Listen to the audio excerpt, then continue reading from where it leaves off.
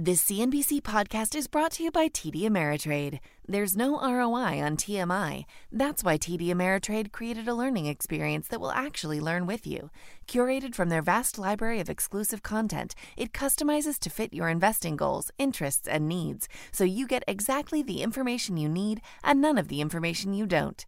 Get started at tdameritrade.com/education. Once again, that's tdameritrade.com/education.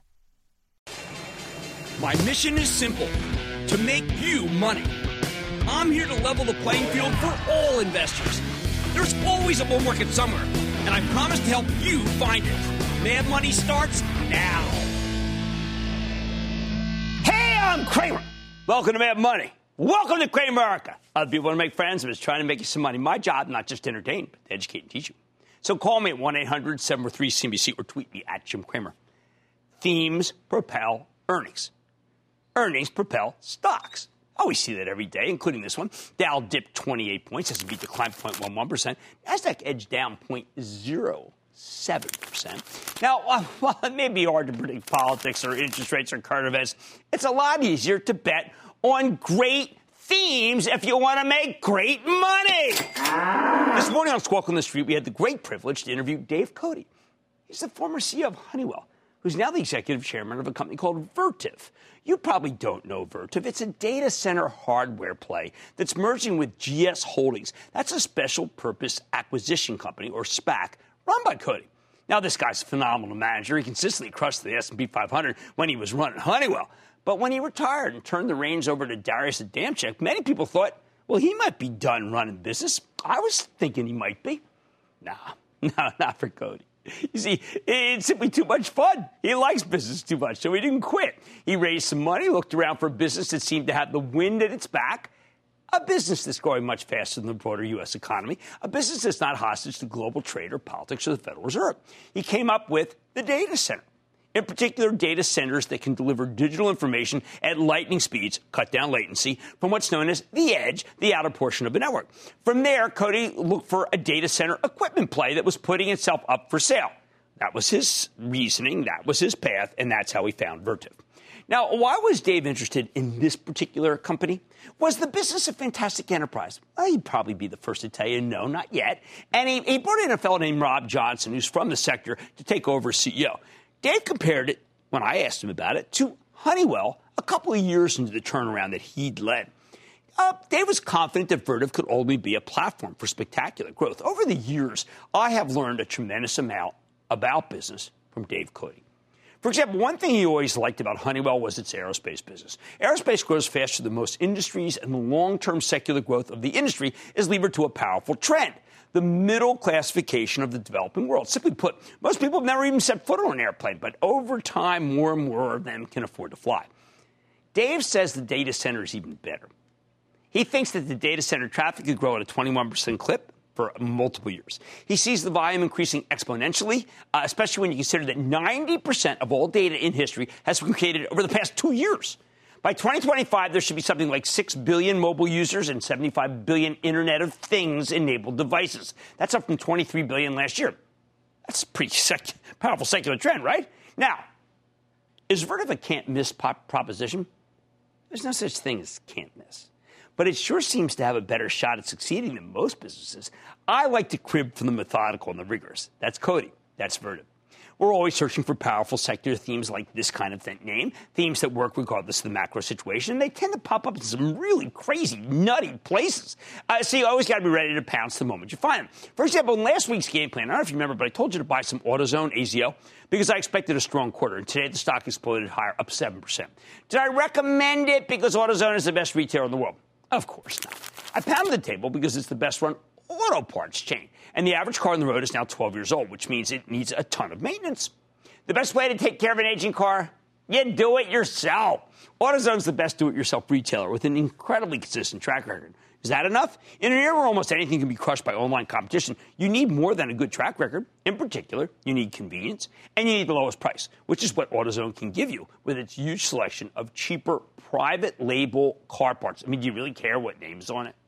My favorite thing about AutoZone, though, just like Dave Cote believes in himself and his business, first with Honeywell and now Vertiv, AutoZone's chairman and CEO Bill Rhodes puts his money where his mouth is. That's why the company bought back $450 million worth of stock over the past quarter. AutoZone has been one of the most voracious repurchasers of its own stock. They still got $1.3 billion left in their current authorization. Now, yesterday I talked about destructive buybacks. Remember, I really zeroed in on retail. I said that both Macy's and Kohl's have spent billions buying back declining stocks, effectively setting their money on fire. The difference between a foolish buyback like Macy's and a smart buyback like AutoZone, it's like any other stock purchase. You have to ask yourself if the shares are actually worth buying. AutoZone's a low-price retailer that's riding a powerful secular theme. Its buyback turned out to be I don't want to really use the term no-brainer, but you get what I mean. And that's why the stock soared so much today. It was the biggest gain in the S&P 500. Again, we're looking for secular themes, and do-it-yourself auto fits the bill perfectly. Let me give you one more. One that I want you to remember if there's no trade deal with China this weekend, and that is 5G. This quarter, we've seen explosive growth in the 5G wireless cohort. This is the first inning. Now, I point that out because a lot of times you're like, oh, we're only in the third inning, only the fourth. Nuh-uh, first inning. We know there's a lot riding on 5G. We've got a prospective merger in this country between T-Mobile and Sprint. That would be fantastic for shareholders, although a bunch of states' attorney general oppose it on antitrust grounds, because it would be a 4-3 deal. T-Mobile and Sprint say it will result in better prices for consumers. More importantly, it allows them to spend more on 5G. Although historically, when you reduce the number of competitors in an industry from 4 to 3, customers, they end up getting squeezed. You know what? I would argue T-Mobile and Sprint can't really compete with the two titans of wireless, AT&T and Verizon, especially when it comes to 5G build-out, unless they're allowed to merge. Right now, we only have two major players. This deal creates the third. Okay, so we got China trying to assert 5G leadership with its government demanding supremacy. We have the Europeans trying to catch up with companies like Ericsson and Nokia. Basically, 5G is an industry at war with itself. And you know who are the arms merchants? I got 4 of them. Skyworks Solutions, Qorvo, Qualcomm, and Marvell Technologies. I think any one of these stocks is worth investing in for the powerful multi-year theme. You should own one of them. Of course, these companies have a ton of business in China, which means they sink or swim depending on the outcome of the trade talks themselves, not the rumors of the outcome, but the outcome.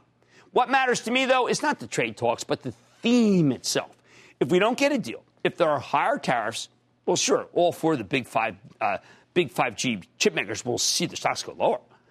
But will that mess with the theme? Will it stop 5G? Absolutely not. Like the data center, like do-it-yourself auto repair, 5G stops for no government. The bottom line, at a time like this, we need big apolitical themes that work no matter what. And the best of them should work for years and years and years. So when these stocks get hit, you buy into weakness because you know they'll be able to make a comeback, as secular growers almost always will. Jerry in Missouri. Jerry. Hey, Jim, thanks for all you do for us. Oh, thank you, Jer. Jim, I'm long on Viacom B, which is now Viacom C.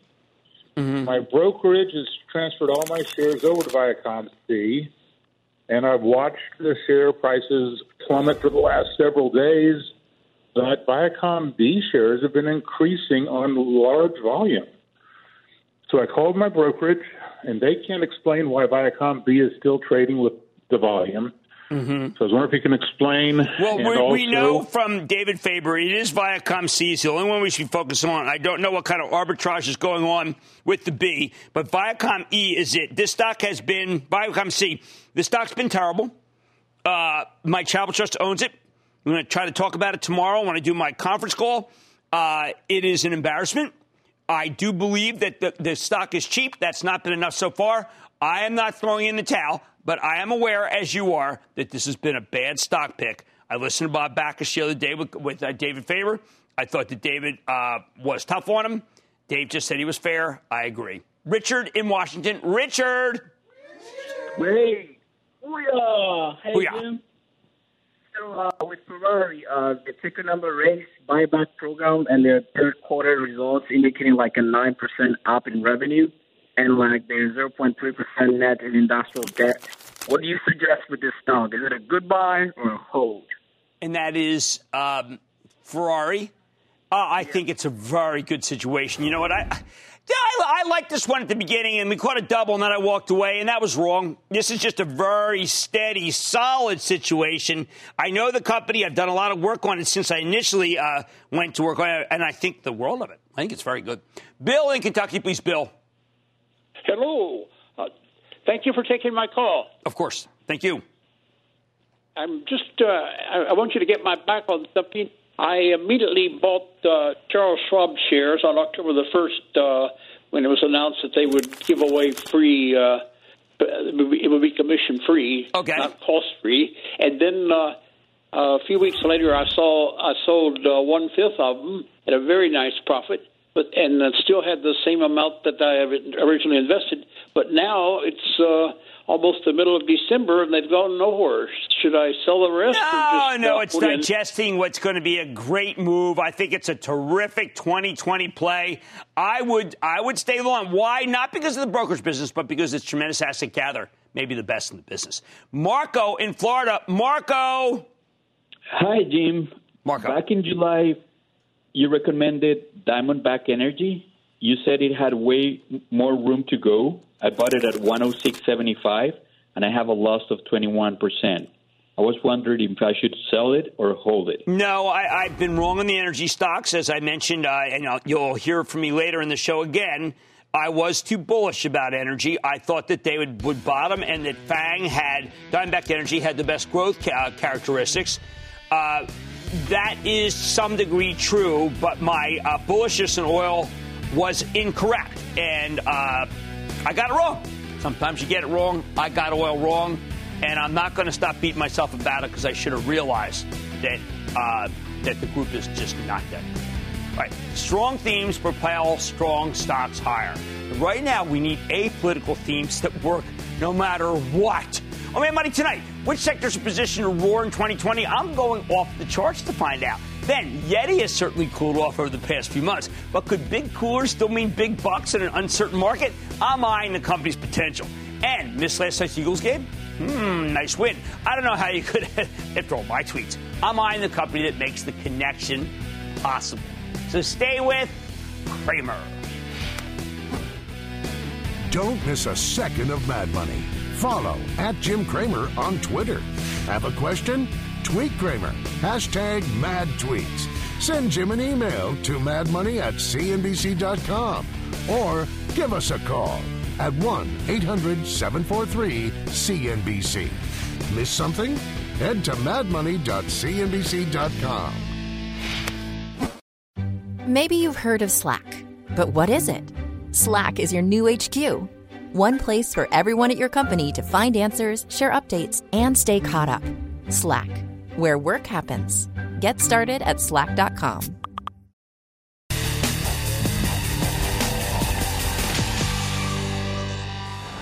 With the S&P 500 up 25% for 2019, you got to wonder, can we keep climbing into 2020? But you know what? I think that's the wrong approach. Instead of worrying about the whole market, I think you got to be specific, sector-specific, just like I said at the top, because some of them are absolutely positioned to roar next year. And that's why tonight we're going off the charts with the help of Dan Fitzpatrick. He's that terrific technician who's the founder of Stock Market Mentor, as well as being my colleague at realmoney.com, where I blog, to get a better read on the industries that could have serious upside potential next year that, frankly, have been left behind in 2019. In particular, Fitzpatrick likes, get this, the metals and mining, basic material, and energy stocks, some of the most cyclical groups imaginable, and some real dogs. When employment's strong, the Fed is your friend, and the global economy is starting to rebound. So maybe these stocks can roar. In the last few weeks, we've seen a terrific breakout in the metals and the basic material stocks that has a lot of smart people I know buzzing about how the time is at last right to invest in these down-and-out groups. As for energy, it's lagging behind the others, as you know, but Fitzpatrick's starting to see some signs of life there. If these three groups can continue climbing, well, that gives the bull market a lot more fuel, even though I know that the actual stocks that are left in this cohort aren't that big when it comes to market capitalization anymore. Let's start with the daily chart of the S&P Metals and Mining ETF, and that's called the XME. Now, this group peaked early last year and then promptly fell about 40% before finding a bottom last December at around 25. Remember, that was when the Fed decided it had to change its mind. We've been, and get more bullish, we've been in a synchronized global expansion, which was great for the metals. But then the rest of the world started losing steam, and the U.S. economy got gut punched by the Fed in the fourth quarter, as I just mentioned. And that's why the metals and mining stocks went out of style on the Wall Street fashion show. Just to show you, Fed says they got to keep raising rates. Obviously, things go bad. Then the Fed relents, and then things go higher. That's what you need to know. Since then, Fitzpatrick points out that each rally in the XME has had a lower high, okay? Think about this. Lower high than the previous one. You can see how the ETF's 200-day moving average has been putting a ceiling on it over the past year, and that ceiling tilts down. However, while the highs keep getting lower, the lows were flat. You know what this is called? This is called a flat triangle pattern. Flat triangle pattern. According to Fitzpatrick, when you see this kind of formation within a downtrend, you know it's only a matter of time before something's got to give. Sooner or later, the ceiling comes so close to the floor that a breakout is unavoidable. The question is whether it'll be a breakout to the upside or the downside. So again, let's keep this in mind. As these get narrow, something's got to give. Well, a couple of weeks ago, we got the answer. The XME finally broke out above its 200-day moving average, and it was a decisive move. Suddenly, the old ceiling is now the new floor. And within a few weeks, Fitzpatrick predicts that the shorter-term 50-day moving average will cross above the 200-day moving average. This is what's known as a golden cross, if we get it. And that's the kind of incredibly bullish pattern that technicians just salivate for. Once that happens, well, then the new uptrend will be confirmed. I should say when, if it happens. I shouldn't say once when it happens, because it still might fail.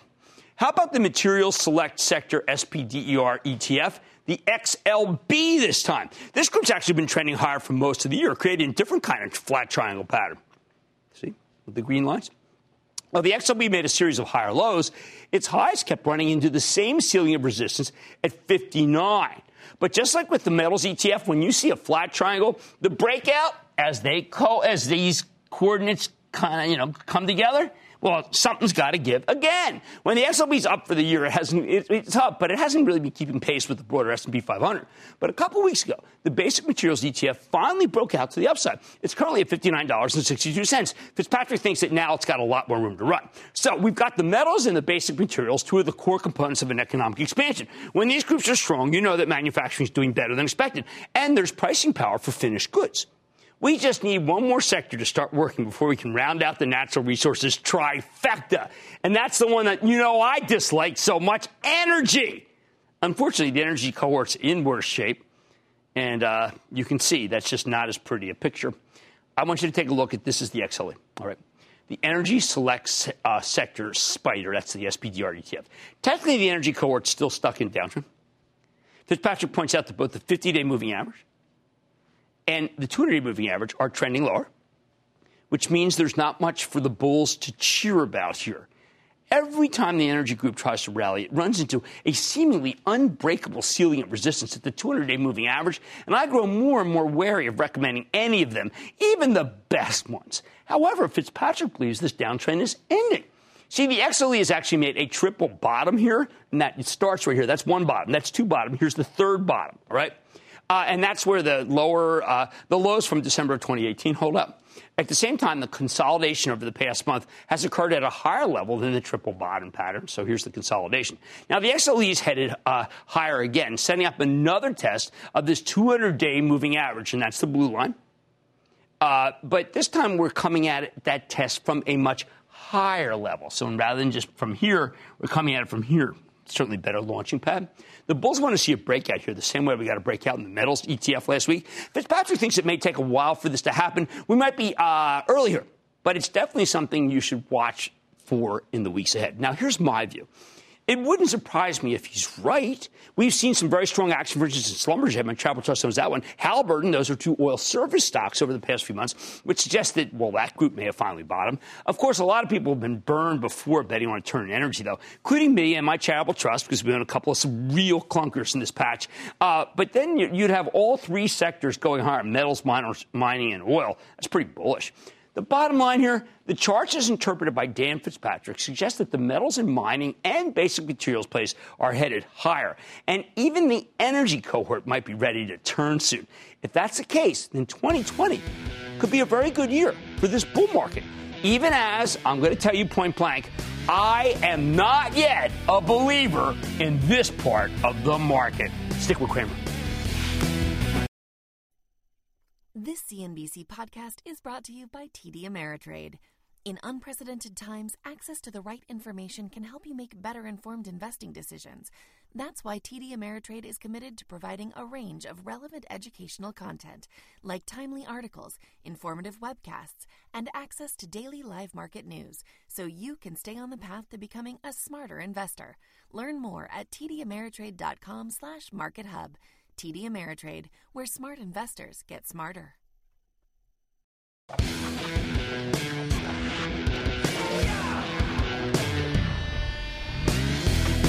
A little over a year ago, I recommended a fresh-faced IPO by the name of YETI Holdings, YETI. This is a company that makes all sorts of high-performance outdoor gear, especially coolers and anything you can use to drink, tumblers, bottles, mugs, stuff I have to say I really like. It's perfect when you go camping or just go to a tailgate party, or I used one this morning and hot coffee on the way to work. YETI had just come public at $18 in October of 2018, and the stock debuted with a whimper, trading down to 17 and change by November 19th. And that's when I gave it my blessing for speculation. I told you that YETI was far from perfect, but this company had a premium brand, a solid growth story, and a rapidly expanding digital direct-to-consumer business, all of which made it too good to ignore at just 17 smackers. Now, because the fourth quarter of last year was such a meat grinder for the stock market, YETI proceeded to get hammered down to $12 at its lows last December. But after that, it came roaring back like so many other stocks. By April, it was trading above $30. What a move, huh? See, that's the kind of thing we're always trying to look for. But it's been stuck there, bouncing around the highs, 20s, low 30s since then. If you bought the stock where I recommended it, and there was about a month where you could have gotten it even lower, YETI's now giving you a 75% gain. But that was just as true 8 months ago. YETI seemed to make a double top in April and July, peaking in the mid-30s and then coming back down. At these levels, the stock started to seem expensive. And it sure didn't help that the trade war with China kept escalating because more than half of YETI's products are made, yes, in the People's Republic. Generally speaking, the tariffs have done a lot less damage to our economy as a whole than most of the experts have predicted. But if you make things in China and sell them here, well, you know it's been a rough time. The result, YETI stock keeps oscillating back and forth, stuck in the trading range. However, in the past few weeks, a couple of bullish analysts have predicted that this thing is ready to break out to the upside. You know what? I am saying right now I think they got a compelling argument. First, though, you need to know what's been holding this stock back since its peak at 36 since the end of April, near the end of April. See, at the beginning of May, YETI reported a solidly better than expected quarter with me, but the stock had run up going into the earnings. And while management raised their forecast, they didn't raise it enough to satisfy the bulls. Stock got hammered down nearly 9% on the news. Then a few days later, YETI announced a 9.5 million share secondary offering, which priced at $28.50. Because the company's private equity backers, it had been a private company owned by PE, wanted to ring the register. Suboptimal. By the beginning of June, the stock had sunk all the way back to 23. A couple of months later, YETI makes a miraculous recovery. Stock roars higher going into the next quarter, which they report at the end of July. It actually surged to a new all-time high at $38 and change a couple of days before the report. Things are looking good again. And what happens? Well, once again, YETI delivers better than expected results coupled with disappointing guidance. I know many of you called when that happened saying, hey, why did that stock go down if the number's better than expected? It's always the guidance, people. Meanwhile, management insists that they'll be able to mitigate the impact of the tariffs. By late July, they were already looking at a 10% import duty starting in September. Over the next 3 days, the stock loses 15% of its value. And by late August, now it's all the way back to 25. What a roller coaster. So far, so frustrating, right? But the latest earnings report, the one at the end of October, it was different. This time, YETI gave you a clean beat and a clean raise. Yep, they delivered better than expected results and also substantially raised their full-year earnings forecast. You got some really good sales growth here, up 17%. Company's direct sales business, digital, so on fire, up 31%. Wholesale up 9%. Drinkware's killer, up 21%. Coolers aren't doing badly either, up 13%.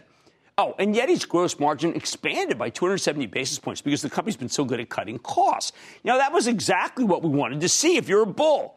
But apparently, again, it wasn't good enough for Wall Street because the stock got hammered that day, down 4% on the news. It's just like this stock cannot catch a break. Then a few days later, we got another negative catalyst as YETI announced a 10 million shares secondary. That's the second one this year, so that these private equity shareholders could ring the register once more. The stock had been trading at $33, and then the secondary price at $29. Again, suboptimal. I mean, a lot of this is self-inflicted, whether it be the forecaster or whether it be these big sellers from inside. Just when YETI finally seems to have gotten its act together, the private equity overhang causes the stock to get slammed. And that's when the analysts at last started coming to Yeti's defense, which is bringing me up to pretty much now.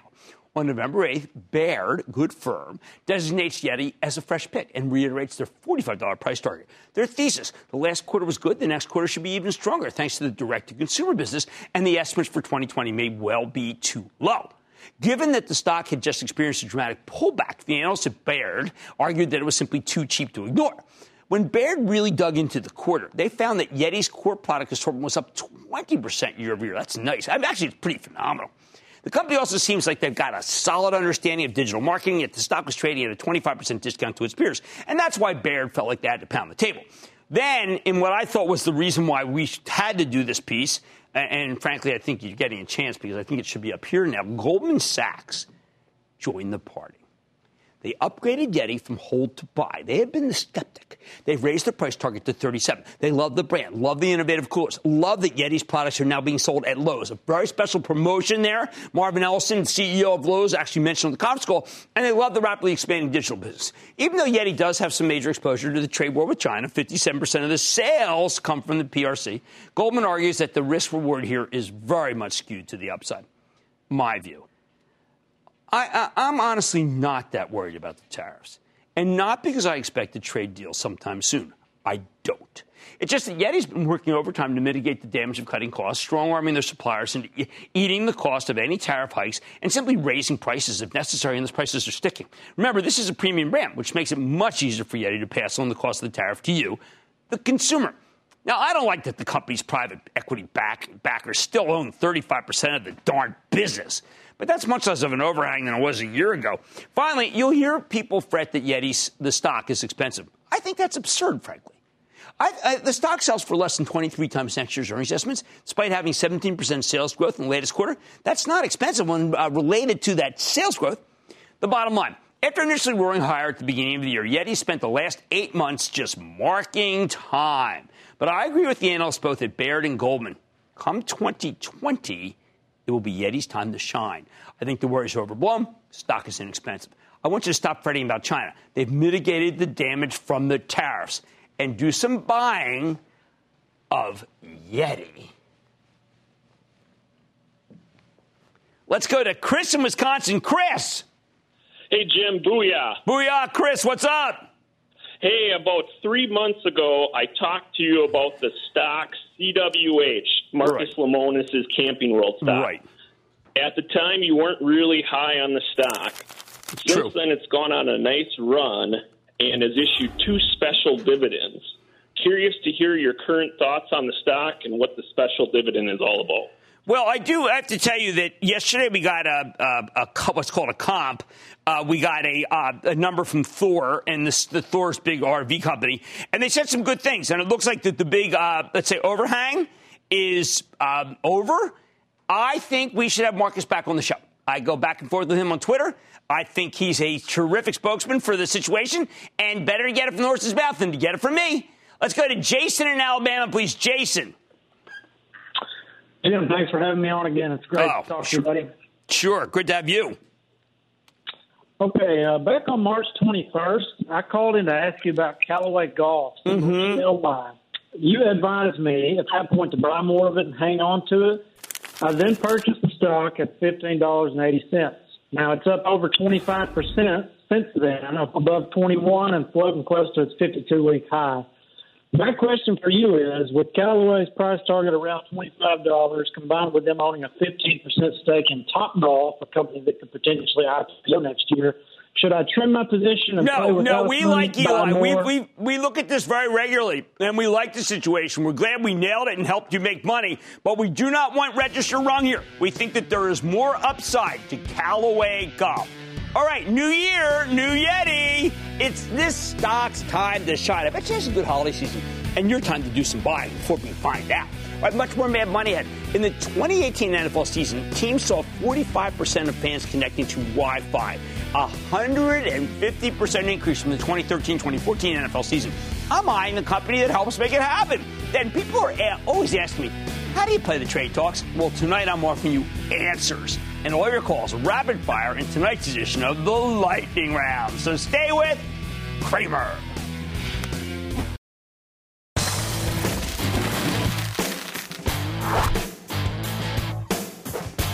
This has been a brutal few months for networking hardware plays. Cisco's been hammered. Arista Networks been obliterated. What about a smaller, more speculative play like Extreme Networks? Extreme is a roll-up. Their goal is to challenge the incumbent players by making a series of acquisitions, establish themselves as the first cloud-driven end-to-end enterprise networking company. In fact, after the acquisition of Arrowhive Networks over the summer, Extreme now has more than $1 billion of cloud networking business. Could that cloud component give them an edge? And more important, is that edge enough to offset the broader weakness in this entire networking space? Let's take a closer look with Ed Meyercord. He's the president and CEO of Extreme Networks. Learn more about his business and where it's headed. Mr. Meyercord, welcome to Mad Money. Thank you. Good to see you, Ed. Jim. Have a seat. Good to see you. Thanks for having me. Okay, first time on. Why don't you run through the some of the exciting things that are going Extreme, of which there are many. And also, I do want you to talk about the NFL relationship, and not just because the Eagles beat the Giants last night. You had to say it. Had to. You had to say Absolutely it. had to.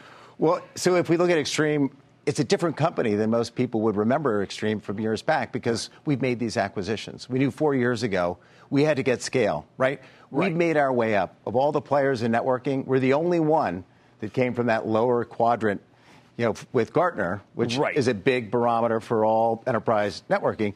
And we went all the way up to leadership quadrant. Right. So that was a big deal. And now we're a challenger with small companies like Cisco and HPE. Okay, now... So that's part of the issue, right? So for us, we're competing against larger companies, but we have better technology, better solutions, and our opinion. Now, we know they'll argue with that. They'll argue with that, but we also have third-party providers like Broadcom who would argue with us. Now, you have a fellow from Broadcom CA who's obviously got a very tight relationship. Yes, well, we're tight with Broadcom, and with the CA acquisition, we have the former number 2 finance guy from CA who came aboard at Extreme. But the Broadcom has got the best merchant silicon, end to end. And it's really not about Cisco anymore for driving networking, which is kind of interesting because they have 55-60% market share. Right. It's really about the cloud guys. So it's really going to be, AWS and Google and Microsoft. Amazon Web Services, Google. They're the ones that are really driving it. And if you look at Broadcom, it's their merchant silicon that's with these hyperscale cloud providers out there or through Arista to these hyperscalers. And then they're also in the iPhone. So, if you look at iPhone 11, for example, they have the chips. So at the end to end, it's Broadcom chipsets and merchant silicon that's programmable. All we do is write software to their silicon. Got it. Now, you are a worldwide company. You talked about Germany, sometimes tepid, Italy, sometimes tepid, but you're everywhere, right? Yeah. So this is some of it's from Arrowhive, this acquisition. Tell us about that, because it really puts you on the map. So what Arrowhive does is it brings us to the cloud. We've always been software-driven. I just mentioned our R&D is all about writing software. The industry has changed. There's old Cisco, which they were very good in the 90s and the 2000s, really conditioning the market to hire engineers to write code to boxes in a network. Okay? You don't have to do that anymore. Now it's about software. So you have software-driven networking. But they have Meraki, and now which we I know can you put that in the cloud. Contrast yourself with Meraki in your conference. They do, but that's wireless and switching at the edge. Right. It doesn't talk to the rest of their portfolio. Okay. They can't go end to end. So that's a problem, and it's a problem for enterprise customers because they can't go end to end. Okay, so we don't see, obviously, consumers don't see Extreme, but they have used Extreme if they go to a stadium in the NFL. So you got it. So 26 of the 32 NFL stadiums, they're using Extreme, either wireless, wired, or analytics. So we're the exclusive provider of wireless for the NFL. Okay, so let's say you weren't there. What would happen if we tweet? What would happen if we try to take pictures? It's all 77,000 of us at the game. Well, obviously, the quality is important, right? It's critical. And the NFL is having a great season. Yep. And it's all about the fan experience there. So they're driving that. So when you're at the stadium, it's important that Wi-Fi is working. We partner with Verizon on that and other carriers as well because you want to have a good networking experience. It's the holiday season. FedEx and UPS, big customers. Really? All your packages getting there on time, it's running through Extreme. And we have just so many stories about the 50,000 enterprise customers that we have and really interesting use cases. Now, give me, what's the game plan here? Because I know you want to be more than $1 billion. Are there more companies left to buy? Because you've become acquisitive. You're trying to get, I'm sure you need more heft even than $1 billion to go against some of these big guys. Yeah, well, we have to be opportunistic. Right. The candidates aren't obvious for us. They're not, okay. They're not obvious. So we have to be opportunistic if we want to continue to acquire. But we could. And, that's something that we'll consider. Right now, we're excited about the cloud because of this migration of networking. Okay. And cloud really changes things because of the efficiencies that it brings. The idea of having a centralized network management instead of these disparate network controls sort of throughout a network now brings a lot of flexibility. It brings speed to our cloud. And then it also brings a lot of savings and economy. Excellent. Well, look, I'm glad you came on and explained the story, and I'm glad you make it so that we can tweet and do all the picture taking we want, because otherwise, why not just be at home? That's what I have to say. That's Ed Meyercord. He's the president and CEO of Extreme Networks. This is a speculative stock. I want you to take a look at it. There's a lot of stuff, including a good conference call. They have money's back after the break.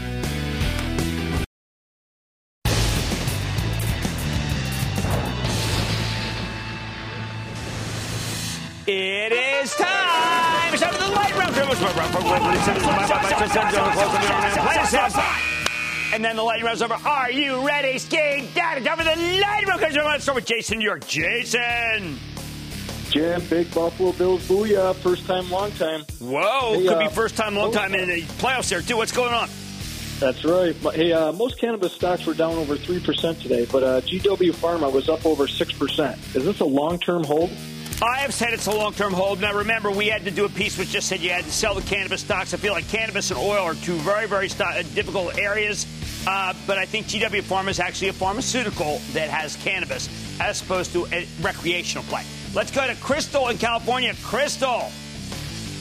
Happy holidays, Mr. Cramer. Thank you. Same I to love you. your show. Thank you. I'm thinking of adding more Zura stock to my portfolio, symbol ZUO. You know what? They're in the penalty box for me, Crystal. They just haven't delivered. I like the idea of subscription economy so much, but you have to do the numbers in the end. Let's go to David in Virginia. David. Booyah, Professor Cramer. Hi. Hey, energy stocks seem to have been in the doghouse for a while now, but do you think it's time to buy a stock like Enterprise Products Partners, EPD, or EPP? I am not in favor of buying them. If you want to buy them because you want the income, that would be the one that I would buy because it's got very stable cash flows. Let's go to Patrick in Connecticut. Patrick! Hey, Jim. Love your show. Thank you. Thank you. Calling in about Enphase. Oh, boy. ENPH. I hold it. Yeah. I own it. Wondering if I should be adding to it. No, it's up 400%. This is a solar solution play that I am not going to. Look, it's up a great deal, and it seems a little reckless for me to come in at this level. Let's go to Cindy in Nevada. Cindy. Hi, Jim. How are you doing? Hi, good to talk to you. I'm asking about a stock that I own, MyMedics. It's MDXG. Right. Okay, so this is a medical device company. If we're going to buy medical device companies, we're going to go with the biggest and the best. We're going to go with things like Boston Scientific or Medtronic. Those are much better companies. Let's go to Brian in Missouri, please. Brian. Big booyah from St. Louis, Jim. Okay. Love the show, buddy. All right. Hey, the company I really like is Ameren Corp. I love the scientific research, through the Reducer trial and Evaporate trial. I was just thinking, what do you think of the company as a whole? And with all the buyout very good rumors going speculative around, situation. We've liked it the whole way through ups and downs and thicks and thins, and I'm not deviating. Let's go to Kirk in New York. Kirk. Cramer, flat on district booyah for you. Thank you. Looking at Western Digital, I bought in March around 48. Very inexpensive stock, but I really have to prefer Marvell Technology, MRVL. I think it's a vastly misunderstood situation. People don't understand that's the best 5G play. Now that it's come down a lot, I think that's the one to be in. Chuck in Arizona. Chuck. Greetings, Professor Cramer. How are you, sir? I'm good, Chuck. How about you? Oh, not too bad. Just want. Are you aware that your music intro to your show sounds like guitar riff from Led Zeppelin's How Many More Times? No, that's new to me, but I'm a quick learner. Thank you. My stock is Zynga, Z-N-G-A. Zynga's making a move here. I mean, Zynga's making a move. I mean, a gaming play. That's funny. Now here I prefer Activision Blizzard, which my charitable trust owns. Had a very nice move today. We were working with Zev Beeman trying to figure out what's going on. It's up 20% for the year. That's the one I'd like to buy. Higher quality. Let's go to Betty in Michigan. Betty. Hi, Jim. Booyah. Thanks Booyah, for Betty. my call. I was calling about Outfront Media. What do you think about that? Yeah, the home advertising. No, too hard for me. Boy, am I ever against advertising. So maybe I'm just too beleaguered from the Viacom-C, which has been so horrible. But I'm not going to go there. Let's go to Cesar in California, please. Cesar. Hey, Jim. Hi. I'm a 20-year-old college student, and I'm looking for an inexpensive airline stock to add to my portfolio. How do you like JetBlue? JetBlue, no. Look, I think that the others, I liked you all, United Continental, but then Oscar Munoz just retired. I like American. I think that's cheaper, too. And that, ladies and gentlemen, conclusion of the Lightning Round. The Lightning Round is sponsored by TD Ameritrade.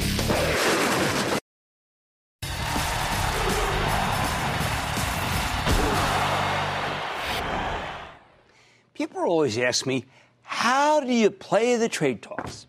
They want to know my insight into the opportunities that can be gleaned and the sources who are worth trusting when it comes to a potential deal with the Chinese. I always say the same thing. Stop playing.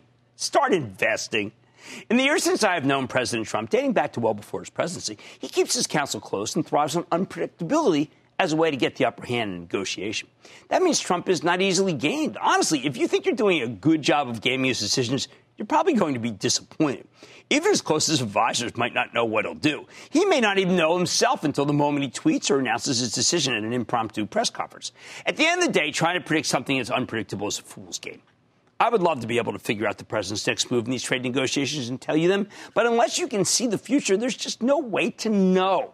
So when I say stop playing and start investing, I mean you should stop trying to bet on the trade talks. Start looking for the stocks of high-quality companies that are worth buying regardless of how things go with China. Buy. Take Home Depot. While this company's mostly domestic, it's widely viewed as being caught in the crosshairs of the trade war. If the president can't reach a deal with China to forestall the next round of tariff hikes, there's a good chance Home Depot stock will get slammed because it sells a lot of goods made in the PRC. But that doesn't mean you should sell it ahead of the negotiation. See, Home Depot's got a big analyst day tomorrow. I know management believes the stock didn't get a fair shake after that last quarter, which was widely panned because of an execution glitch, some weaker than expected same-store sales.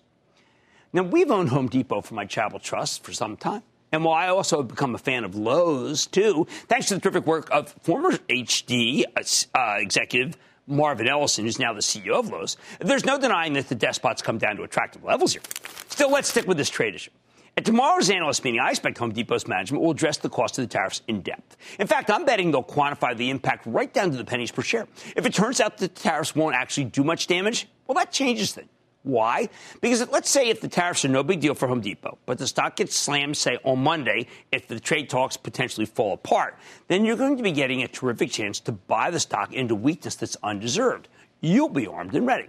So stop trying to bet on the trade war. Start betting on stocks that are unfairly punished whenever there's bad news about the tariffs. Companies like Home Depot, if they tell a good story about tariff mitigation tomorrow. And that's just one example. Once you stop betting on the outcome of the talks, start looking for opportunities created by the ridiculous swings in the market every time there's some news about the trade war, whether or not the news is accurate. You'll be in much better shape. Everything else is just rank speculation, people. Useless for investing and suspect even for trading. Just think about it. How the heck are any of us supposed to bet on the trade talks when the president won't even show his cards to his closest advisors?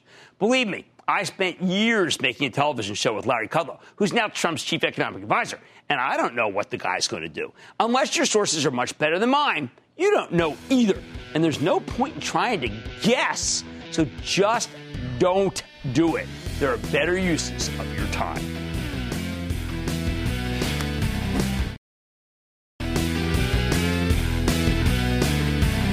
The corrosive atmosphere that is Washington, getting something done, even if it's something as significant as the United States-Mexico-Canada agreement, well, it's just regarded as being either a gift to this guy or a gift to that person. Hey, look, this is something that promotes the gross domestic product and creates more jobs for Americans.